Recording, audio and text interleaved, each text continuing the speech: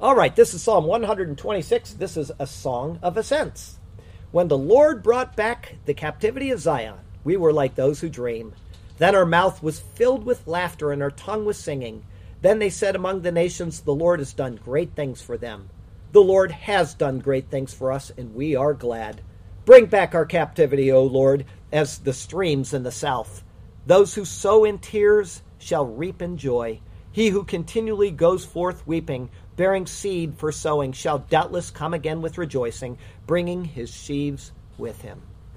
Beautiful words from the Bible. As a matter of fact, I actually had the last portion of that psalm on the door of my car my pickup truck before I sold it here a few months ago. Just a beautiful psalm with beautiful spiritual applications for us. Let's see here. Our sermon today is Ruth 4.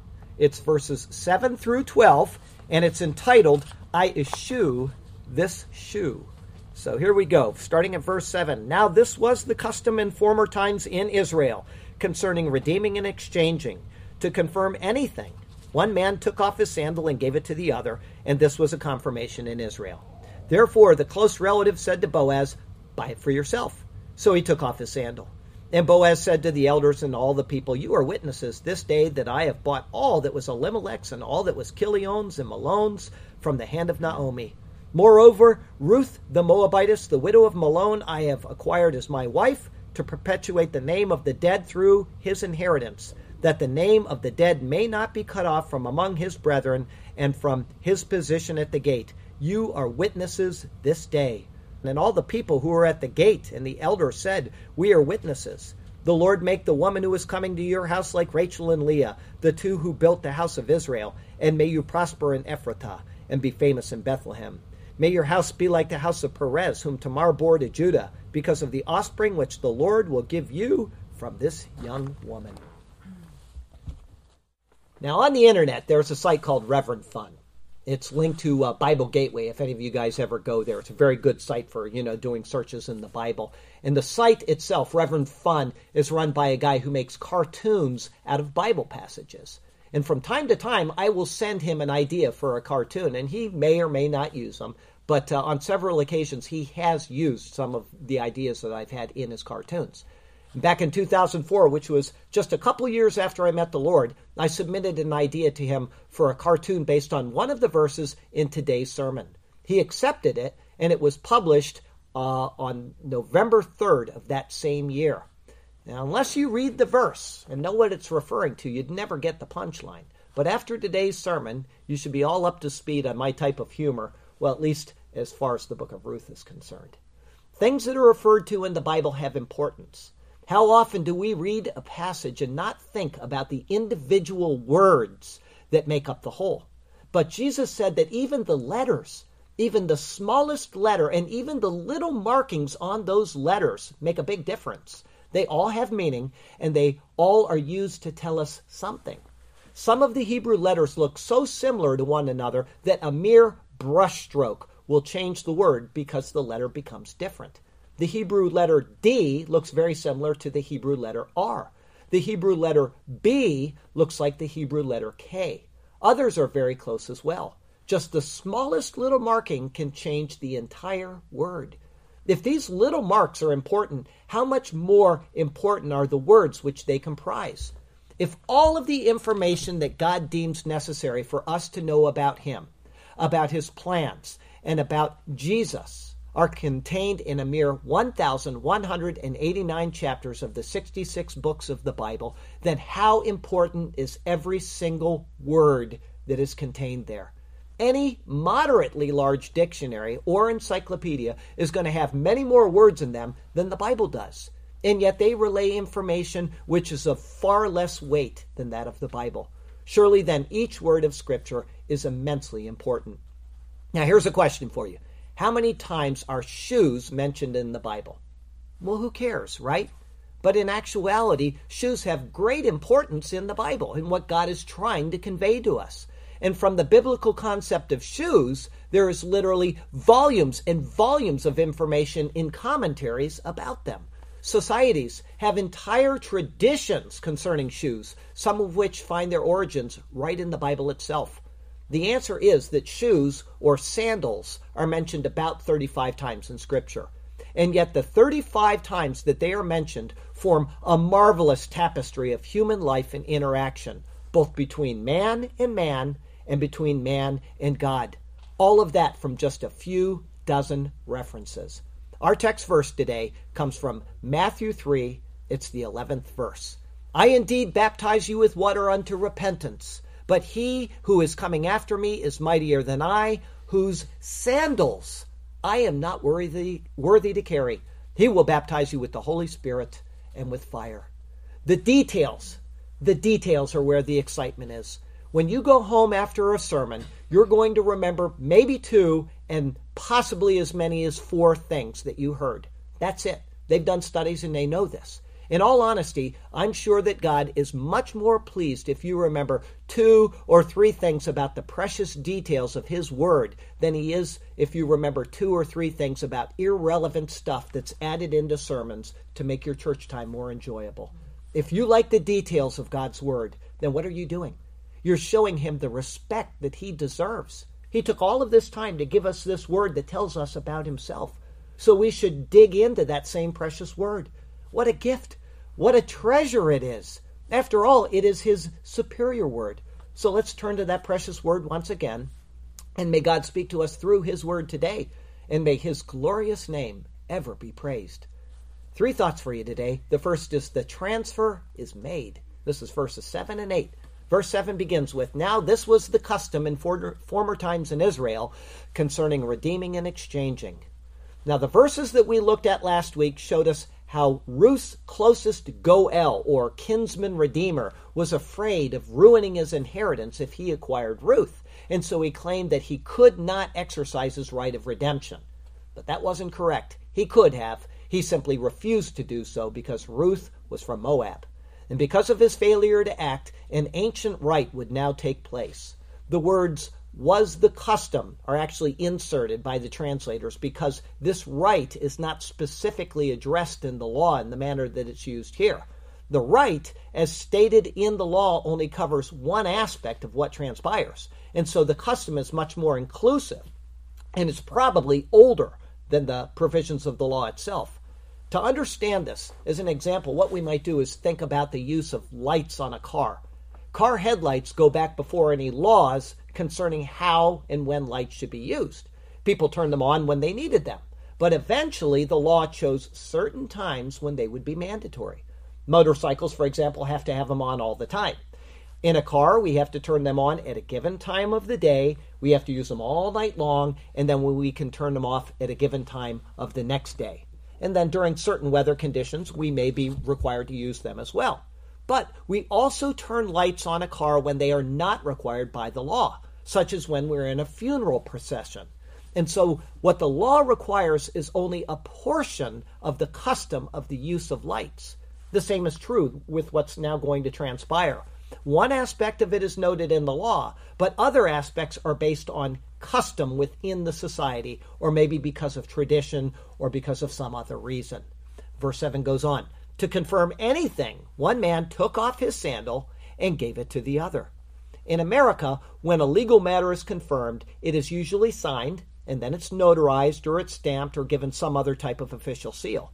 This is our legal way of confirming matters, whether they refer to marriage or to real estate or the making of wills or some other type of legal document. In ancient Israel, witnesses were called to the gate of the city, and that's the place where legal matters were resolved. And then the matter would be discussed and the decision would be made. And in order to confirm that matter, a sandal was transferred from one person to another. In Deuteronomy chapter 25, such a transfer was mandated for a person who failed to perform the duty of raising up the name of a dead brother for a widow. This partially applies to the matter of Ruth here.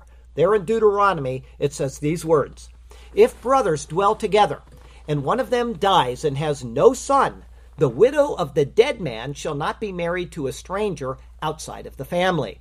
Her husband's brother shall go in to her, take her as a wife, and perform the duty of a husband's brother to her. And it shall be that the firstborn son which she bears will succeed to the name of the dead brother, that his name may not be blotted out of Israel. But if the man does not want to take his brother's wife, then let his brother's wife go up to the gate of the elders, exactly where we're having this going on right now, and say, my husband's brother refuses to raise up a name to his brother in Israel. He will not perform the duty of my husband's brother. Then the elders of his city shall call him and speak to him. But if he stands firm and says, I do not want to take her, then his brother's wife shall come to him in the presence of the elders, remove his sandal from his foot, spit in his face, and answer and say, so shall it be done to the man who will not build up the name of his brother's house. And his name shall be called in Israel, the house of him who had his sandal removed. What's shameful in this transfer in Deuteronomy is twofold. The woman was shamed by the man because he failed to do what he was instructed to do by the law. For all you know, she's ugly, and he doesn't want to marry an ugly woman. And I'm not trying to be stupid here or anything. I'm just saying that may be the reason. Whatever his reason, now she has been shamed because of it. And the man has been shamed because he had to submit to allowing a woman to assume the requirements of the law in his place. And to him, that would be a very shameful act. The law gave the man the preeminent position in almost all matters, and some leaned to almost an incredible level in favor of the man, such as the right of jealousy when a man thought his wife had been unfaithful to her. And if you don't know what I'm talking about, take the time to go home and read Numbers chapter 5, and you will see exactly what I'm talking about. It leans so heavily in favor of the man that it is almost astonishing. Another example was that of when a woman was to have her hand cut off if she, in hopes of protecting her own husband, was to have grabbed at the private parts of another man. This is found in the exact same chapter of Deuteronomy that we're looking at. Listen to what it says. If two men fight together, and the wife of one draws near to rescue her husband from the hand of the one who is attacking him, and puts out her hand and seizes him by the genitals, then you shall cut off her hand. Your eye shall not pity her. Well, this might seem harsh. She was only protecting her husband, right? But the significance of the spot, especially among the covenant people, was what mattered. Her actions could not be excused. In the case of raising up a name for a dead husband, when a man failed to perform the duty to the woman in the way that he should, he was as much harming the name of the dead husband as shaming the woman. It was a direct attack against the very same spot on the dead husband, the point of procreation. That's why it's such a severe matter here. And so the law provided for the woman to respond by actively taking the very symbol of his rights over her, the sandal. After that, she was allowed to further degrade him by spitting in his face. This act was considered immensely degrading, just as it is today. So a quick study, if you go into the Bible and you just type in the word spit or spitting in the Bible on a search engine, you're going to see that instantly. It's a very degrading act. And as a final disgrace, the law said that his name shall be called in Israel the house of him who had his sandal removed. It was to be a permanent reminder to all people of his failure to meet the requirements of the law, and that he had borne the disgrace which was granted to a mere woman to perform. He was thrice and permanently shamed because of his failure to act. In the law, the sandal went from the one who possessed the right to the one who should have received it. Knowing this, we know that it was the unnamed relative of Boaz who took off his own shoe and gave it to Boaz. This was the formal transfer of his right of redemption. In this, though, a form of grace has been granted because the man was not forced to bear the disgrace of his refusal to act. The reason why is because Boaz preempted the man by saying back in verse 4, which we saw last week, he said these words, "There is no one but you to redeem it, and I am next after you." Boaz graciously preempted any possible shame on the man by stating in advance that he was next in line, thus implying that he was willing to perform the duty. Instead of the name of the dead dying out and also shaming the woman, the name would continue on and the woman would not be shamed. Therefore, there was no need to call this portion of the law out before the witnesses. Knowing all of this so far, though, does not explain why the shoe is the means of transfer for legal matters. And I got to tell you, I think it would be a real shame for us to not know some of what the shoe symbolizes, so we'll take a real quick look at it. Throughout history and in many, many cultures, the shoe carries much of the same connotation. There are positives and negatives, but they all tie into the same symbolism. Because we're mobile creatures, the shoe symbolizes several things. First, it symbolizes motion to where we are going, okay? But the footprints behind us, which bear the marks of the shoe, are a reminder of where we've been. When our feet stop, that is our time of rest in our place of rest, and thus it is our place of possession. Our shoes silently wait for us at the door. When Moses and Joshua came into the presence of the Lord, they were told to do what? Take off their shoes, because another, a greater one, possessed authority over the land. Unlike the prints of the soles of their shoes, which were man-made, the footprints of these men were created by God, implying his mastery over them. When David claimed that he would be victorious over the land of Edom, he wrote these words in the 60th Psalm. He said, Moab is my washpot. Over Edom I will cast my shoe, and Philistia shout in triumph because of me. Today in the Middle East, it still has this connotation. When Saddam Hussein was overthrown, what did the people of Iraq do? They took off their shoes and they threw it at statues of him, signifying their renunciation of his rule over them. In any picture on the wall of Saddam Hussein, people took off their shoes and they hit it on there, saying, you're no longer our leader. We now no longer have you ruling over us. And then just a few years later, a guy named Muqtada al-Zaidi shouted, this is a farewell kiss from the Iraqi people, you dog. And what did he do? He took off his shoe and he threw it at President Bush during a press conference. Well, Bush was fortunate. He moved quicker than a bunny rabbit, and he actually got out of the way and the shoe missed him. But shoes are also indicative of readiness to comply. When Moses was given the instruction for the Passover, he was told these words. Listen to what it says. You shall not let none of it, meaning the Passover, remain until morning. And what remains of it until morning you shall burn with fire. And thus you shall eat it, with a belt on your waist, your sandals on your feet, and your staff in your hand. So you shall eat it in haste. It is the Lord's Passover. It was a time of motion and preparedness. It showed that where they were was no longer their home.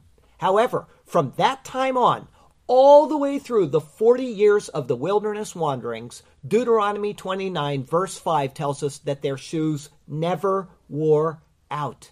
Never.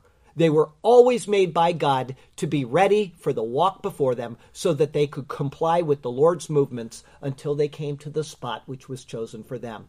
In America, when we want to evaluate somebody's character, what do? We say, walk a mile in his shoes. Only then can we know if we measure up to his standards or if we're capable of assuming the duties that he was able to perform, right?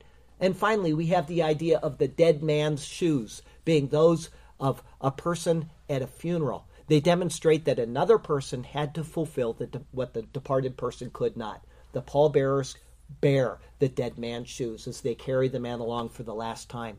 And I don't know if you remember the last president that was buried. I think it was Reagan. Reagan was a horse rider, and he had these long boots that he wore when he rode his horse. And what did they do? They brought out the presidential horse, which is known as Sergeant York, and they brought him out on display, and they put Reagan's shoes on Sergeant York, this horse, and they turned them around backwards. And so as he was bringing them along, it was signifying that he could no longer bear himself. Somebody else had to bear him in his place. And the backward shoes were pointing to the fact that he was looking back on his troops. He would never lead them again. And so all of this is tied up in shoes. And we do things like this all the time in our own homes with shoes. And we don't even realize the cultural significance of shoes and how important they are in our own lives. You know, you go down to the projects and everybody has a new pair of shoes. They might not have anything else worth wearing. They might not have anything in their homes, but they wear new shoes because it's a cultural thing. It's an important aspect of their lives. In all, shoes represent the totality of the individual in many ways, both actual and potential. So in this exchange, then, the implication is that the right of walking on the land, which is to be redeemed, has been resigned, and that the authority now belongs to Boaz. Because Naomi and Ruth are tied into the exchange, then the brother has given up his rights over them as well, and his rights to all of their possessions. He has no authority to place his foot into their doors from this point on. And finally, the handing over of the shoe demonstrates his inability or his refusal to meet the requirements of the law. All of this is implied in this simple act of handing over a shoe to Boaz. Verse 7 goes on, and this was confirmation in Israel. The words here in the New King James Version lack the force of the original. The Hebrew says, ha-teudah, the confirmation, not a confirmation. So if your Bible has a there instead of the, go ahead and write the next to it. The handing over of the shoe was the testimony because of the significance of what the shoe is. The transfer of the shoe was sufficient evidence in all ways and for all such cases. Even the King James Version got that wrong. They put a testimony, not the testimony. So go ahead and put that in there, that it is the testimony. This is the official signed document which is being transferred. Verse 8, therefore the close relative said to Boaz, buy it for yourself. Knowing already that Boaz is willing to redeem and that he can redeem, the man states out loud in the presence of the witnesses the words, Kenei lach, buy for yourself. Verse 8 continues, so he took off his sandal. His integrity is maintained because of Boaz. Ruth could have gone to him first, and she could have insisted on her right of redemption, and then the law would have applied if he refused to fulfill his obligation. But because of Boaz and the tactful way he has handled this entire matter, there was no loss of face, there was only the imparting of grace. He took off his own sandal, and he willingly and legally made the transfer over to Boaz. Who is qualified to fill this shoe? I wore it in the past, but I can wear it no more. There was something that I needed to do, but I could not. Someone take it, I implore. I could not meet the law's requirements, and so the right to the land is no longer mine. I must now step back from the inheritance and cede it to another. I must decline. Surely there is one noble man who will take this shoe from me and accept the right to fulfill the necessary redemption, and this shoe fill one who is worthy in these people's sight. I know that there is one who by all means will this right of redemption gladly fulfill. Our second thought, the purchase is finalized, which is verses 9 and 10. Verse 9, and Boaz said to the elders and all the people, you are witnesses this day. Again, as was noted in verse 4 last week, the 10 witnesses that Boaz called together are representatives for all of the people.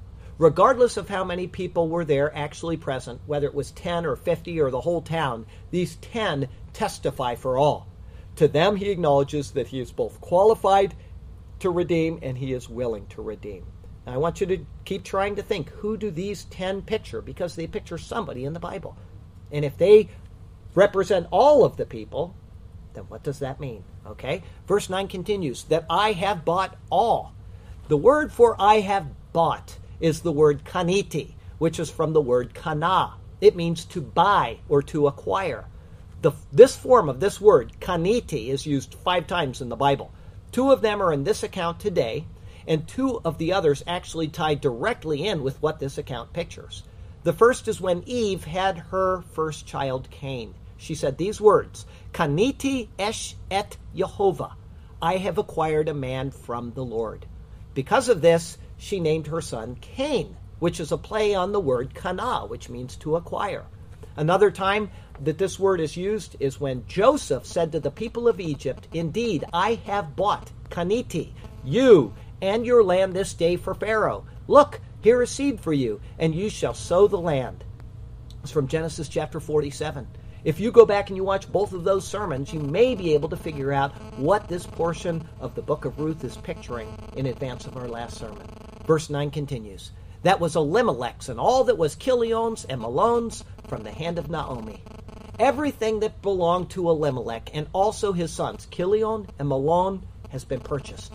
The order of the names of the sons, though, are reversed from chapter 1. There it listed them as Malon and Kilion. But now Kilion is mentioned first. Boaz, knowing the family, has named Kilion first, showing that he was the firstborn. And that's important if you know who Malon and Kilion picture. Regardless of the birth order, though, because of the death of all 3 sons, the entire scope of the inheritance that belonged to Naomi has been transferred. It is from her that this purchase is made. Verse 10, moreover, Ruth the Moabitess, the widow of Malon, I have acquired as my wife. The word moreover must have been almost impossible for Boaz to utter. His heart was probably beating so hard that it was difficult to speak. The first time that his eyes glanced on her in the field, it was apparent that he was attracted to her. Now he has the joy and he has the pleasure of announcing that she would be his wife. Interestingly, though, he calls her Ruth, but he again calls her the Moabitess. The Bible is asking us to not forget that this woman is a Gentile. This isn't a mistake, and it is not an unnecessary addition, but it's a reminder. After this, he notes that she is the widow of Mahlon. Verse 10 continues, to perpetuate the name of the dead through his inheritance. Though a Gentile, she was the wife of Mahlon, and so through her, the name of the dead will be perpetuated through his inheritance. This ties the name to that which the name is entitled under the law. The word dead here is singular, though. It's not plural. However, in verse 1:8, it was plural. There it said, go, return each to her mother's house. The Lord deal kindly with you as you have dealt with the dead. Plural there. And with me. That was when Naomi spoke to her two daughters-in-law, and the word dead was plural. Now it's singular. All three, Elimelech, Mahlon, and Chilion, are combined into one singular rather than individually. Once again, very important to understand. All three of the names will be linked together through Ruth in a distinguished and loving manner for future generations to remember. These hints are not at all unimportant, but they reflect a greater plan of redemption which is prefigured by this wonderful story of life and love in Bethlehem. Verse 10 goes on, that the name of the dead may not be cut off from among his brethren. Boaz again mentions the name of the dead, but this time it's tied to his brethren. Not only will the name be raised up for the entitled inheritance, but it will also be raised up among his brethren. This means that the Israelite heritage is preserved, and yet it's preserved through a Gentile. Now think of the irony there. Now think of the church. Verse 10 continues, and from his position at the gate. And finally, in addition to the inheritance and the heritage, his name is being raised up for his position at the gate. Literally, it says the gate of his standing. The rights and benefits of all that the gate implies will remain secure. The legal aspects of the name of the dead remain secure through a Gentile. Keep thinking, why? Why is this story here? Verse 10 continues, you are witnesses this day. The transaction has taken place, the formal announcement of a marriage has been proclaimed, and it has been witnessed not by just 2 or 3 witnesses, but by 10, and by any others who had come in and out at the same time and stopped to uncover their ear. The matter has been published. Boaz has met the requirements of the law, and he is carried through with the accomplishment of his promise. In chapter 1, Naomi, during her great time of distress and anguish, had bid farewell to her daughters. At that time, she pronounced a blessing upon each of them. She said these words, the Lord grant that you may find rest, each in the house of her husband. The blessing has come true for Ruth. She has found rest under the wings of Boaz, and together they have found rest under the wings of the Lord God of Israel. Orpah was not excluded from what has happened here because she was inherently unworthy, but because she willingly chose the path that she's on. That is a perfect picture of free will here, because God does not arbitrarily select some for salvation and some for condemnation. He leaves the choice up to us, and it's all being seen right in these passages right here. People willingly must call on Jesus Christ, because if they don't, they will never be saved. And people willingly reject Jesus Christ, and then they are not saved. It is not God forcing it on people. Don't forget that. That's all being seen in these beautiful pictures right here. I have purchased it all in one fell swoop. Everything is included in the deal. This will be published as the greatest scoop. The sandal in my hand is the needed proof and seal. The right of redemption was passed to me, and I accepted the right and also prevailed. It has been witnessed by all 10, you see. I have qualified in what the law detailed. And so to me goes the title and the deed. To me goes the inheritance and the bride. Yes, I am the holy and chosen seed, the narrow path that leads to heaven's pastures wide. Our third thought today, may you prosper in Ephrathah and be famous in Bethlehem, which is verses 11 and 12.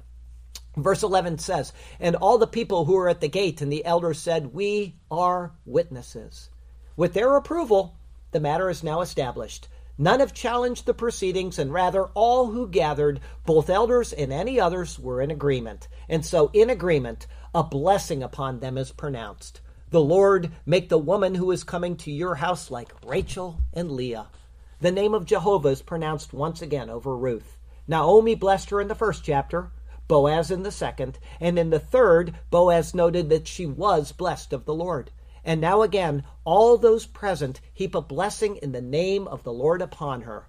Specifically, they tie her to Rachel and Leah, noting Rachel first. But Rachel's the younger one. And there are several reasons for putting her before Leah, even though the people of Bethlehem are actually descendants of Leah. Rachel was the beloved of Jacob. She was the first desire of him as a wife, right? She also died and was buried not very far from where these people are, in Ephratah, right where these people lived. And so she would always be on their mind as a reminder. So they're placing her before Leah. And finally, who Rachel pictures in the story of redemptive history explains why she would be named first in the Bible. To understand that completely, you'd have to go back and watch all of the sermons of Rachel and Leah's lives. But basically what it is Rachel pictures New Testament grace instead of Leah, who pictures people under Old Testament law. Okay, as long as you understand that, then you can see why Rachel would be named first.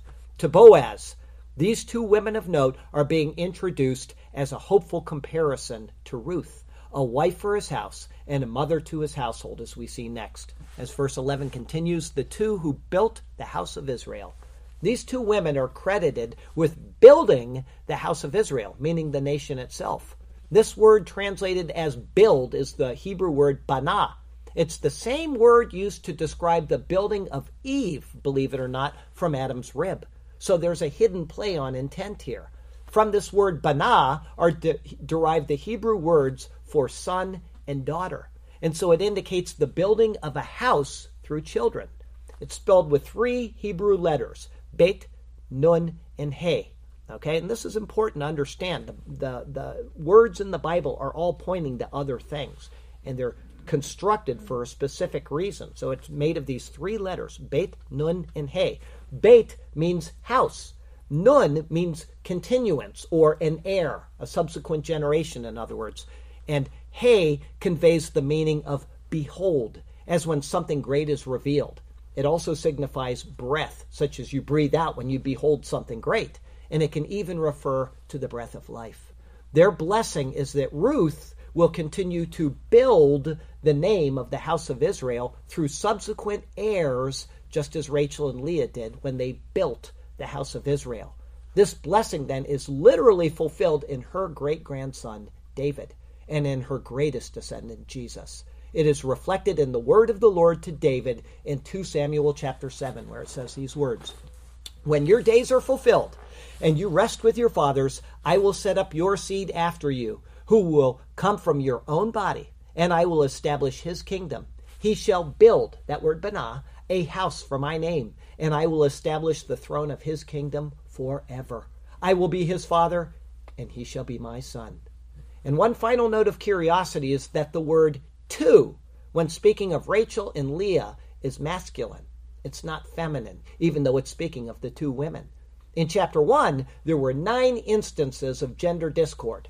Then there was another one in chapter 3, and this is the final instance of gender discord in the book of Ruth. Why are they there? What is God trying to tell us by using masculine when speaking of women and using feminine when speaking of men? Why would he do that? We're going to find out. Verse 11 continues, and may you prosper in Ephratah.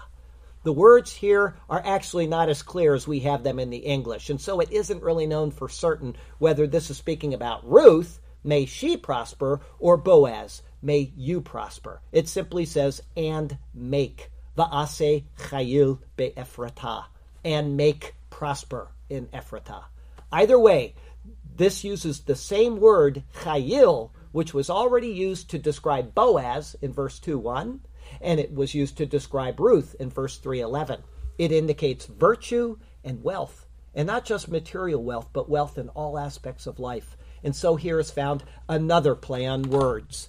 The name Ephratah means fruitfulness. Therefore, it is a blessing for great prosperity in the place of fruitfulness. I mean, we've gone through, what, four verses maybe? And we've had pun after pun after pun. It's wonderful what God is doing here. He's showing us all these little snippets of other things, and he's throwing in this beauty that's so missed when we read it in the English. Verse 11 continues, and be famous in Bethlehem. This verse finishes with the blessing that they will be famous in Bethlehem. The Hebrew here is ukera Shem be Bethlehem, and proclaim name in Bethlehem. In this, it means that when people speak about the famous folks of Bethlehem, they will be included in the list. Surely this has been literally fulfilled in the mouths of God's people now for thousands of years. Verse 12, may your house be like the house of Perez, whom Tamar bore to Judah. Well, these words go directly back to chapter 38 of Genesis, which is one of the most remarkable passages in the entire book of Genesis as to what it pictures. Ruth, like Tamar, was denied her rightful justice until she personally came forward to claim it, just as Tamar did. Where Judah failed toward Tamar and was forced to state, she is more righteous than I, Boaz proved his righteousness in doing what another would not do and fulfilled his obligation as the next closest relative to Ruth. Perez was born to Tamar, the son from Judah and Tamar, by Judah, okay? And he was used by God as a picture of Christ to come. If you watch that sermon, you'll understand what Perez pictured. But he also literally is Boaz's ancestor as well. The blessing upon these two people by the people of the town is an acknowledgement that despite Judah's superstition concerning Tamar being a bad luck omen, she turned out to be a blessing and the mother of a noble house. Likewise, the closer relative to Ruth is being given an implicit rebuke. They're kind of chiding him for not fulfilling his obligation.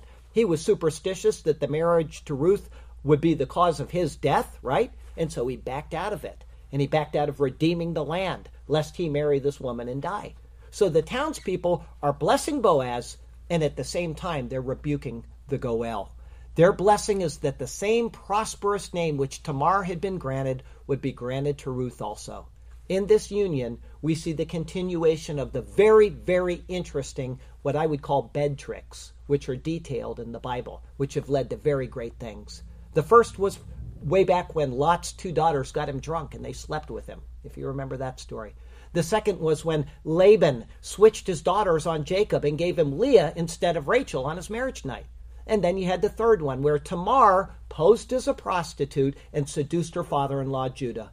And the fourth was when Ruth crept silently into the threshing floor of Boaz in order to request redemption. All four of these are found tied together in this one story that we're looking at right now. Lot's bed-tricking older daughter bore a son named Moab, who was an ancestor of Ruth. Jacob's bed-tricking wife Leah bore Judah, who is an ancestor of Boaz. And then Tamar's bed-tricking of Judah likewise led to Boaz. And Ruth's bed-tricking of Boaz has resulted in her marriage. This son who is going to be born to them will have four unique events which led to him, and in turn, meaning all of the names involved in all of those previous bed tricks are going to lead to King David and then to Jesus. What seems like somewhat scandalous or possibly even immoral occurrences to most people have been used for a good purpose and a good end. The stories have been misunderstood and they've been unfairly maligned over the centuries when in fact they have been told for a much, much more important reason than merely teaching against perceived immorality. Verse 12 finishes with these words, because of the offspring which the Lord will give you from this young woman. The blessing is pronounced and it finishes with these happy words for Boaz. He's an elderly man who will have a young and beautiful bride. He has proven himself faithful both to the letter and to the spirit of the law, and he has been blessed by his people in the name of the Lord. Now we're closing in on the final details of the book of Ruth, and in the very near future, we're going to look at how all of them picture other things, great things in the history of redemption. The marvel of the Bible is that it contains every single thing necessary to have a personal relationship with God. This is lacking in nature, and it can only be revealed by him personally through special means. And those special means have come to pass, and they have been compiled into what we call the Holy Bible. This book shows us the great love of God for us and what he did to bring us back to himself and to a place of idyllic perfection. that you can go to someday if you know how to gain access to it. It's through the blood of Jesus Christ. So if you've never made a commitment to Jesus, the one who can grant you that right of entering heaven's paradise, I'd like you to give me another minute to explain to you how you can. The Bible says that we have a problem in our lives, that we're separated from God. Everybody likes to nowadays say that all paths lead to God and that, all religions are the same, but this is not true. The problem in man is sin. It doesn't matter what religion you're in. It doesn't matter if you're an atheist. It doesn't negate the fact that we have sin in us. It is there, and anybody, unless they're a fool, will not deny that they have done something wrong. They've lied. They've thought bad thoughts. They've done something which is separated from them from God. And because God is infinite, we can't go back before our sin and undo it. There's this bridge, this gap between us that we cannot bridge. And so what God did is he came out of his infinite state and he united with humanity in the womb of Mary. So he's fully God. God is his father, and he's fully man because Mary is his mother. He is the God-man. It is the incarnation. And what did he do? He came and he lived this law that you and I cannot live. All pictured by this story right here in the book of Ruth. All of it's pictured right here. He gave up his life, his perfect life, in exchange for our sins. And to prove that his death was satisfactory to take care of our sin debt, he came back out of the grave because he had no sin of his own. So not only is our sin nailed to the cross of Jesus Christ and it's washed away forever, but because we enter into Christ by faith, he came out of the grave, we are guaranteed eternal life. It cannot be taken away from us. It will never be lost. Once you move from Adam to Christ, it is done and it is forever. The wages of sin is death, but the gift of God is eternal life through Jesus Christ our Lord. And Paul asks us to do something so simple. It's a stumbling block. People walk right over it and don't realize it. If you call on the name of the Lord, you will be saved. That's what God wants. He wants your faith that his Son has done everything necessary to reconcile you to him. And if you do that, you will be saved. So I'd ask that you would just take a moment, if you've never done it, bow your head and ask Jesus Christ to forgive you of your sins and to be your Savior. And he will, in fact, save you. And he will, in fact, take you to that heavenly paradise which is prepared for his people. Okay? Our closing verse today comes from John chapter 5. It's the 36th verse. He says these words. This is Jesus speaking. But I have a greater witness than John's. For the works which the Father has given me to finish, the very works that I do bear witness of me, that the Father has sent me. Now try to tie that back to Boaz. The works that he did were sufficient to finish what needed to be done. And Jesus is saying that this is going to be fulfilled in me. In fact, all of Scripture, Jesus said all of Scripture points to me. It's all about what I am doing in human history. So keep that in mind. Keep thinking on who these people picture and what this story is trying to tell us. We've got next week's sermon, and then after that we've got one to close things out. But it is just a wonderful, wonderful story. Even without the pictures of what it's showing us is beautiful, isn't it? The details are just astonishing. All right, next week is going to be Ruth 4, 13 through 17. It's entitled A Restorer of Life. That'll be our 12th Ruth sermon. And I'll tell you, as I have each week during these Ruth sermons, that the Lord has you exactly where he wants you. He has a good plan and a purpose for you. He knows your trials, your troubles, and your woes, just like he knew all about Ruth's trials and troubles and woes. He never left her. He's there with you through them. So cling to him and let him do marvelous things for you and through you. Okay? Our poem today is called I Eschew This Shoe. Shooby-dooby-doo. Now, this was the custom in former times in Israel concerning redeeming and exchanging, to confirm anything in those climes, including even a marriage arranging. One man took off his sandal and gave it to the other, and this was confirmation in Israel of a matter between one another. Therefore the close relative to Boaz said, "Buy it for yourself." So he took off his sandal and gave it to Boaz instead. And Boaz said to the elders and all the people, "You are witnesses that I have bought this day all that was Elimelech's and all that was Chilion's and Malon's from the hand of Naomi. It has now come my way. Moreover, Ruth the Moabitess, the widow of Malon, as my wife I have acquired, to perpetuate the name of the dead through his inheritance. Today this has transpired, that the name of the dead may not be cut off from among his brethren in any such way, and from his position at the gate You are witnesses this day. And we and all the people who were at the gate and the elders said, We are witnesses here in Bethlehem, the house of bread. The Lord make the woman who is coming to your house like Rachel and Leah, the two of them, who built the house of Israel. And may you prosper in Ephrathah and be famous in Bethlehem.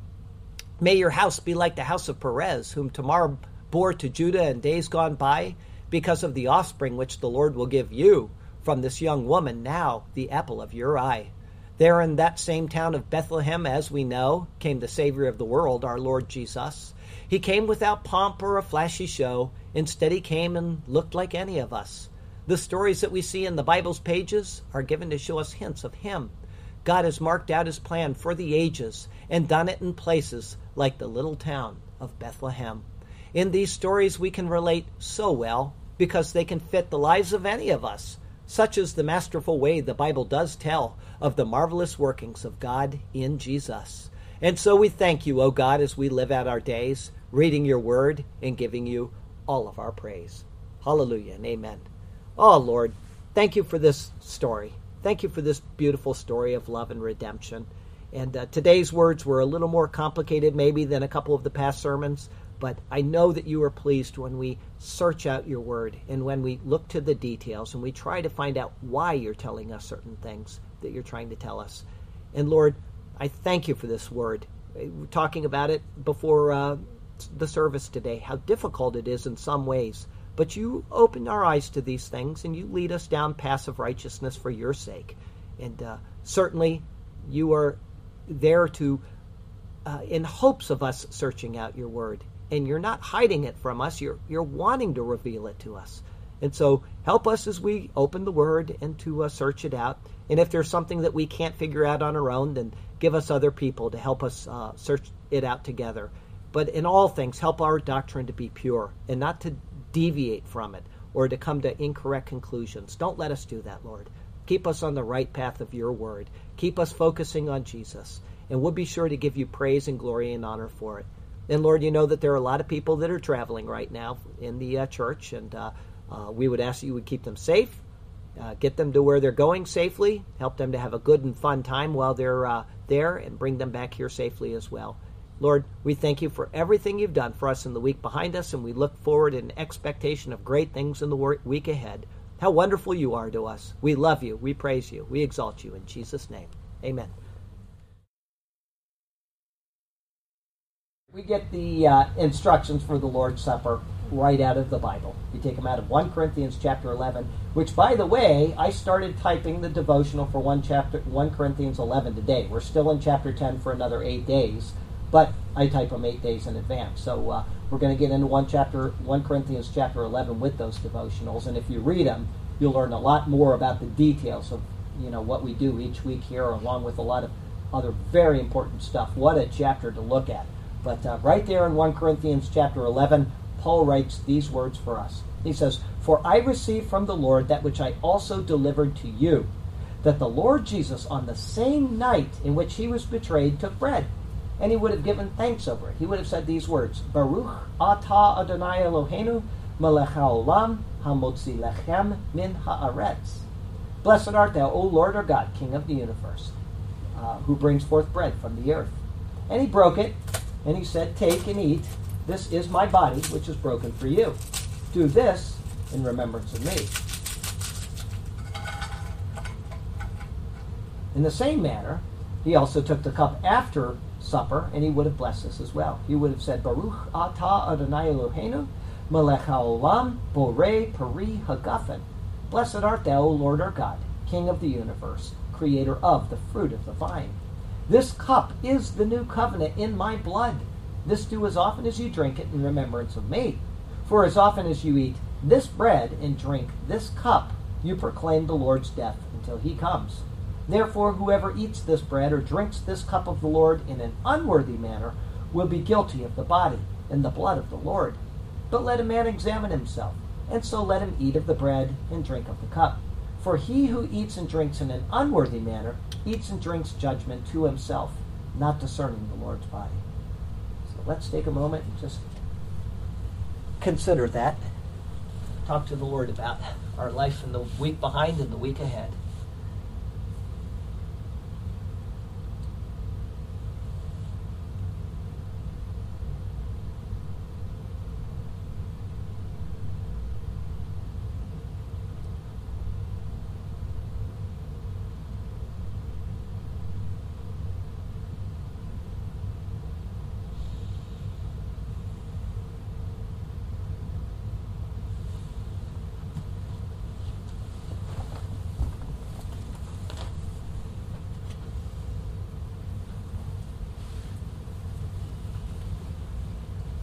body and the blood of the Lord Jesus Christ.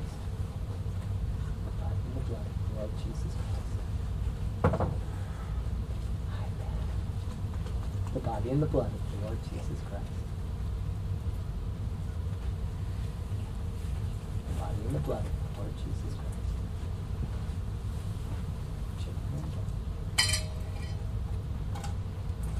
The body and the blood of the Lord Jesus Christ. The body and the blood of the Lord Jesus Christ.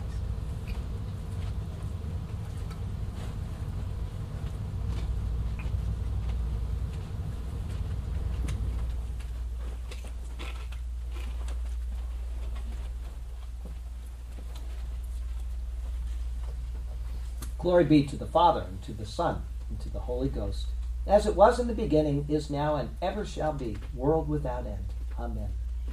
Oh, Heavenly Father, we do thank you for the chance to come forward and to take this Lord's Supper, and to communion with you. And Lord, help us to be right in your presence. On our own, we're not able to do it. So be with us and help us to do that.